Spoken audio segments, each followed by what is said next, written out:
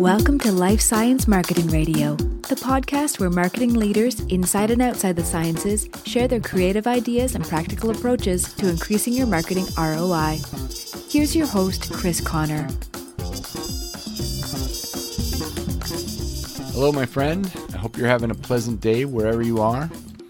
In my last episode with Erasmus Holm from MSD, we talked about digital transformation. I finally had the revelation that what that means is changing not just how we do things, but actually innovating what we can do in terms of the products and services we developed. This interview was recorded only a couple hours after that one and turned out to be almost an extension in the sense that Kristen and I ended up talking about the opportunities for life science companies around serving the healthcare needs of an aging population. Now, let's jump into my conversation with Kristen Apple. Kristen Apple is the president of Linus, where they recently published a report called Home is the Center of Health, which is what we're going to talk about today. Kristen, welcome to Life Science Marketing Radio. Thank you so much, Chris. I'm so happy to be here. I'm excited to have you. So we are all learning about the future of healthcare, in this case, largely in the context of older populations. You can tell us about the report. So I mentioned it. It's called Home is the Center of Health. And of course, I'll put a link to that in the show notes. What are some of the key takeaways from that report? Sure. So, Chris, I'll tell you a little bit about first why we did it, why we did the study, and then I'll talk a little bit about who we talked to, and then a few highlights and why it's really important for us as life science marketers to really understand the implications of the information that we gathered. So first, the age group of 60 to 79 is the fastest growing population bracket that we have in the U.S. And their needs are going to change a lot between the ages of 60 and 79. So what we wanted to do is, what's on their minds? How do they think about their health? How do they think about aging in place or aging on the go? And specifically, what can we as innovators really do to, enable this really great quality of life as they move on beyond 80 years old? So we talked to 1,000 different adults between the ages of 60 to 79 in the U.S. via a quantitative survey, and then did a really robust qualitative conversation style study as well to find out what's on their minds, what's happening, how do they think about aging in place, and what really will be home as the center of health, and what does that mean for them? Okay, so we did this study, and we were shocked by a couple of different things. There were some myths that we definitely busted. And those were, one is they're not old. Nobody's thinking about aging. Nobody is thinking about, being decrepit or anything like that. Also, we found out that no matter how unhealthy they get, 2 in 3 want to stay in their home, even if they can no longer properly take care of themselves or have to be dependent on others. So that's one big finding, right? In that we as innovators can really impact and implement changes to what we're doing today to help them stay at home. Here's the procrastination part of the conversation. So while this population really does want to stay at home, as they age, 67% haven't done anything. And we looked at different age breaks between 60 and 64, 65 and 70, 75 to 80, and the same thing, 67%, so almost 2/3 they haven't done anything. So there's a time when something's going to happen and they're going to need to buy something, do something so that they can help age in place. And, one of the questions that we asked was really trying to understand, what will you give up to be in your home, to stay in place? And it's okay to be monitored. It's okay to be tracked. And that was another myth that we busted when we went into this. We thought, okay, nobody's going to want to be tracked. They're definitely not going to want to have their Gen X daughter like myself, knowing what they're opening the refrigerator or whatever it might be.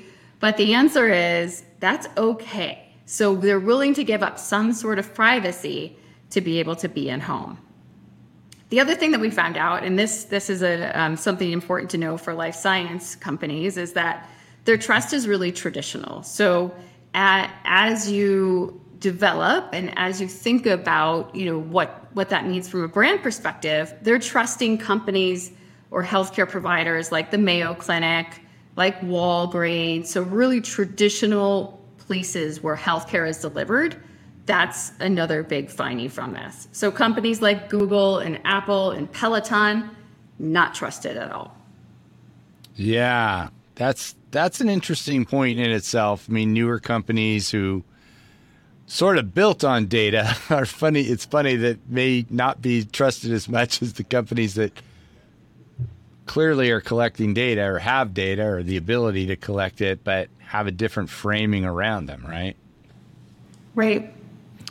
One of the things, this always comes up, this is, I did a podcast earlier this year on CC Life Science about digital health and home monitoring. So I talked to Alfred Poor, and he shared this story with me. He's, I think, reasonably older than me. His mom is 100.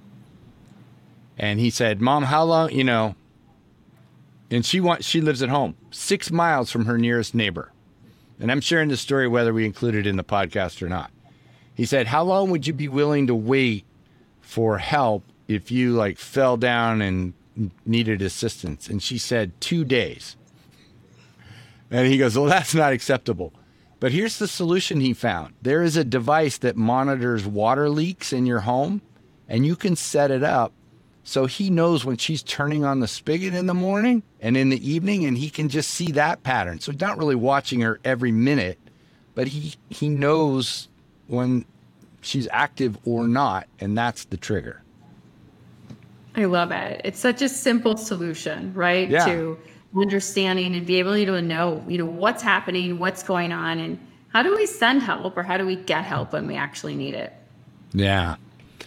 So what are some of the opportunities and challenges for life science companies, given that people want to stay in their home? Everybody seems to be expecting help to show up when they need it, even though they're not planning for it. Like somehow someone's coming to the rescue with a solution for me.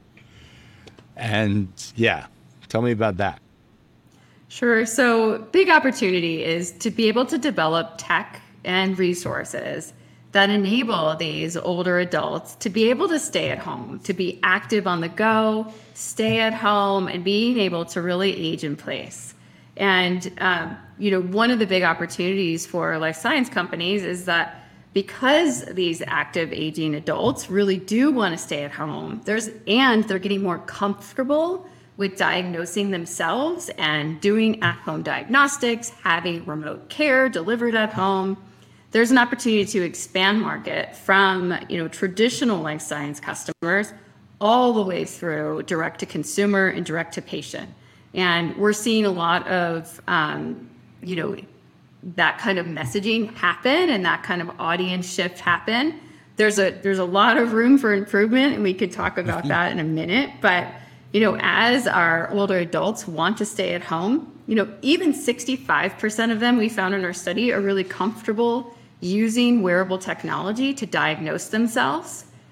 The opportunity there is that 46% still want their HCPs to help them guide that decision. But if almost 2/3 of them are comfortable diagnosing themselves, that means that we can develop technology that is, helps enable remote patient monitoring, telehealth visits, diagnostics that are easier, I'll say, to take at home than what's currently available, because now it's hard. So those are the real, as you're laughing. Are you talking about that little pink line? Is it there? Is it not? Right. We could fill a whole conversation about the pink line, right? Yeah. How many pictures have we taken of it? Oh my goodness. Yeah. So this is interesting. Also, I told you I just recorded a conversation this morning about digital transformation, and it finally, I don't know if everybody will agree with this definition. It's never been quite clear to me. But this person is Erasmus Holm from MSD, and I'm going to publish his episode right before yours, so this will work out. It's a lot of companies, did a lot of things digitally in the last couple of years, more webinars and that sort of thing. But really, it's not interacting with people digitally. It's using digital in new ways for your business, which is what you're talking about here. New tech, there's opportunities there. So the take home for me was digital transformation isn't how we do things. It changes what we do. Doing new things. Yeah. So that was a revelation to me. I'm probably the last person to figure that out.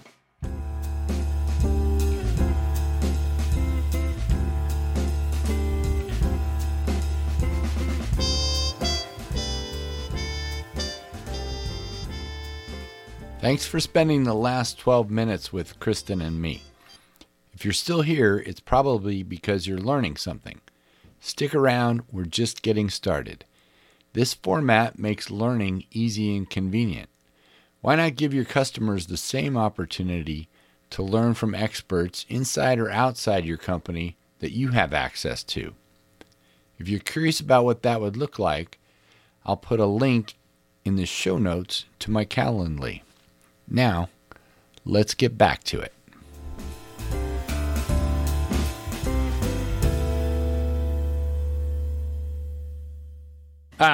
So aside from technology, what other kinds of innovations are required for success?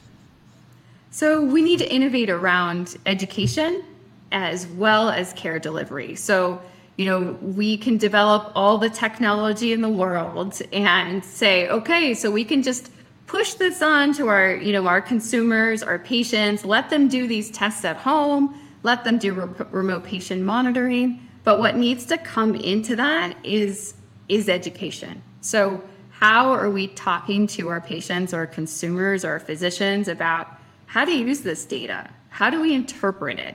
And that's really important. The other thing that needs to happen from an innovation perspective in care delivery, specifically as we're thinking about this aging population, 60 to 79 and beyond, is what are all the other ways that this group is going to access care? So we talk a lot about care around the corner and, will the pharmacies step in? And yes, Walgreens and Rite Aids, they are changing the way CVS, they're changing their footprint of their store to include more health resources and health access to practitioners in store. So why that's important is that, as a life science company, we need to think about that audience. It's not only our clinician or the hospital leaders that we're trying to sell to or market to, but it's also all these non-traditional ways of delivering care, the care that's really outside of the four traditional walls of that hospital system. So whether it be the urgent care shop down the corner, around the corner, or the Walgreens, or even a survey that, even a company that is like Dispatch Health, that's delivering on-demand healthcare at home. These types of solutions and types of opportunities are really great innovations in the way to deliver care to this aging population. Yeah, it's just, I think there's an opportunity for a better customer experience. When I first heard about CVS getting into healthcare, honestly, I had some reservations. Just because... You and me both. Purely based on the checkout line. Having said that, I got my booster at a CVS and it was great. So I don't have to go all the way to the doctor's office and all the things around that. It's a simple procedure. They know I'm coming. I go in and I realize they have a couple of seemingly like exam rooms in addition to the room where I got my shot. But I think there's a nurse practitioner there, and maybe we are thinking about, integrating digital health and, should I say, more routine procedures that only take a couple minutes. And so there's an opportunity for them and anybody who can work with them on those small things, and then save the trips to the doctor's office and the hospital for bigger interventions. Absolutely. And do you know, I think the average waiting time to get into a primary care doctor in the United States is 90 days. Ooh. So let's say you have something urgent or you want to check up. The reality of you actually getting an appointment when you need it is pretty rare. So what happened during the pandemic especially, and it's still going, is that patients or consumers were going into their local pharmacy, going up to the window and asking the pharmacist a question. How do I take care of this? How should I diagnose myself? Or what medications should I take if I have COVID? So pharmacists really are becoming that trusted front line of care. And patients aren't having to wait for their primary care doctors as long, right? Because they're getting that sort of intermediate exchange. Now, we still absolutely need our primary care physicians and our clinicians, but the reality is they're really tough to see. But you're right, getting care inside of a CVS at first, was a little concerning. But now, storefronts are changing. They're having those exam rooms in place, and they're really changing the way that people think about getting care at your pharmacy. Right. Yeah, I would totally go there again for a similar sort of occasion.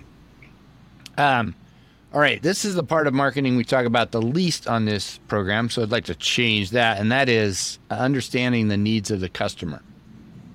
And in this case, talk about the needs of a doctor as they meet with a patient virtually or in the clinic when they're presented with data collected at home, which, a doctor has enough to do with the data he collects from you face to face without you bringing in a notebook, right? A metaphorical notebook of this, that, and the other. Yeah, exactly. So our primary care docs, our clinicians, they have so much on their plate, right? Not only do they have to see a patient every 8 to 15 minutes, but then they need to deal with patients like my dad, who will come in with a notebook of his readings from his remote patient monitoring device, right? And this is happening every single day in primary care offices around the country, where we as patients or consumers have more access to data, but nobody's really interpreting that data for us. So we'll go into our physician, she will look at the data and think to herself, I have 7 minutes to deal with this patient, and I'm not sure what to do with all this data. So, as we think about from their perspective, from our doctor's perspective, they have so much on their plate already. They want to do everything they can for patients. But when we come in as patients with a whole notebook full of data, or a print out of everything, or even a tiny screen that has all of our, heartbeat readings from the last month, it's overwhelming for them. They feel stressed. They feel like they've let the patient down. They're also worried about those reviews that they get compensated off of by some hospital systems of how well of a job are they doing for their patient. So there's a lot going through the minds of our clinicians. And, when burnout is so high already, we need to think about, as an industry, how can we make their job easier? So lots of opportunity there. But you're right, thinking about what's actually happening in the moment of that doctor-patient visit with all the data that we're enabling people to get, how do we make that experience better for them? Yeah, a whole new opportunity perhaps in, interpreting data, setting thresholds, because hopefully most of the data that comes in the notebook is noise, and we're looking for the few things that really matter and we're going to act on, right? I mean, that's the problem with data, regardless of whether it's health or not, is the amount available is way more than the amount you actually need to look at. But it's like advertising. You don't know which one's important, right? I know, exactly. So on the flip side of that, what should companies be thinking about in terms of diagnostics or devices that need to be used consistently and accurately in a remote setting? Sure. A lot from a perspective of that user experience. So think about, what's actually happening in that patient's home or that consumer's home. So you have a box with a test in it. When they take the tool out and, the sample, and they're trying to collect the sample, they have, so many other things that are going on in their life. Think about that anxiety that patient or that consumer might be faced with. Think about, are my instructions easy to read? Does this look like a medical kit? And, one of the things that we're doing at Linus is what we're calling the digital health lab. And each one of our teammates has a wearable to try out or a diagnostic test that they've sent away for. And I'll tell you a little bit about, our experience to date. And we are all very, educated health consumers that work in this industry. I ordered from Everlywell. It came in a box and I could not prick my finger. It was just overwhelming. I was worried I was going to do it wrong. I had to get my 10 drops of blood on this tiny little card. And if I didn't have my son and daughter helping me, I'm not sure I could have done it. And I'm being a little dramatic, but we need to think about that moment of use, right? Where a patient is trying to do it at home. And so what are all the ways that we can help them do that? And, we've seen some really good successes come out of products like Viome, who, have a clinician on hand that you can do a remote visit with, you can do a text visit with, but where is that support? So there's a lot of ways that life science companies and healthcare companies can help give that patient what we call triage at home. So what is that intermediate step where your doctor's not around, and how do we really help them at home? Yeah, the whole pricking your finger at home, one, I know there's a significant part of the population that just no way, right? I mean, don't want to do it. See the blood, that's 2. 3, as a biologist, you're probably stressed out, like, am I getting this right? But maybe the patient just goes, oh yeah, and it's unusable. Do I have to do it again? I mean, there's a gazillion levels of things that can go wrong. There really are. And so as we push more healthcare down to the consumer, we really need to take into account, sort of health literacy, what's happening, how will they feel about it? And even, us as educated health consultants, I just didn't want to drop the blood in the wrong place, right? I could prick my finger, but I was stressed about what you just said. Is it going to go everywhere? And am I going to be able to collect the right sample? Yeah. So I'm just picturing a world, how like all our children have devices. Now all our grandchildren are going to have medical devices and say, Grandma, I know how to do that. Close your eyes. Here we go. Oh, gosh. You're right. I mean, it will give us the ability to have more control over our care. But I definitely want an educated professional, a clinician to help, bring me to that older age. Right. So let's wrap up talking about aligning those two groups, the doctors and the patients. How do we connect the experience of the patient and the doctors? So, because the other challenge for the doctor now, in addition to the notebook, is having to become an expert on a dozen different devices. And a dozen is probably conservative, right? Yes, a dozen times 10. So how do we bring them together? And I really think that the responsibility relies on the corporation, the company, the startup that's developing the tool. So helping when you're developing a test, or when you're thinking about building a remote patient monitoring device, or another kind of at-home resource, we need to do that fundamental insight work to really understand if a patient comes in with this RPM, this remote patient monitoring device, or we prescribe it for a patient, what are all the things that I as a clinician or me as a patient really has to think about? And so if the life science company, or as they're developing the product, takes into consideration the user needs, both from a clinician's perspective and a patient's perspective, we can really design the product in a really compelling and relevant way. And again, I feel, we talked a lot about the experience that we had with Everlywell versus Viome versus even the Oura Ring versus the Apple Watch. And you can tell which companies actually spent time on understanding the needs of their customer, whether that be a clinician or a consumer or a patient. Nice. So I'm sitting here thinking, like, I mentioned wanting to do more about understanding the customer. This is the first conversation I had. This is probably episode 169 or 170. I feel like a product marketer today. Like, usually on this program, we talk about messaging and tactics and strategy and so on. But today is the first conversation we really talked about, like, what can we make? What's the opportunity for new innovations for customers? Because I'm assuming you're a marketer by background. I'm a scientist and turned marketer, but product marketing was not my thing. But now I feel like it is. So. Okay. Well, thank you. My 30-minute lesson in product marketing. 30 minutes. Just think about what are they thinking, feeling, and doing at the moment of whatever test they're taking, whatever experience they're having. Nice. Well, Kristen Apple, this has been a joy talking to you. I will, of course, put a link to the report in the show notes and your LinkedIn profile as well, if that's all right.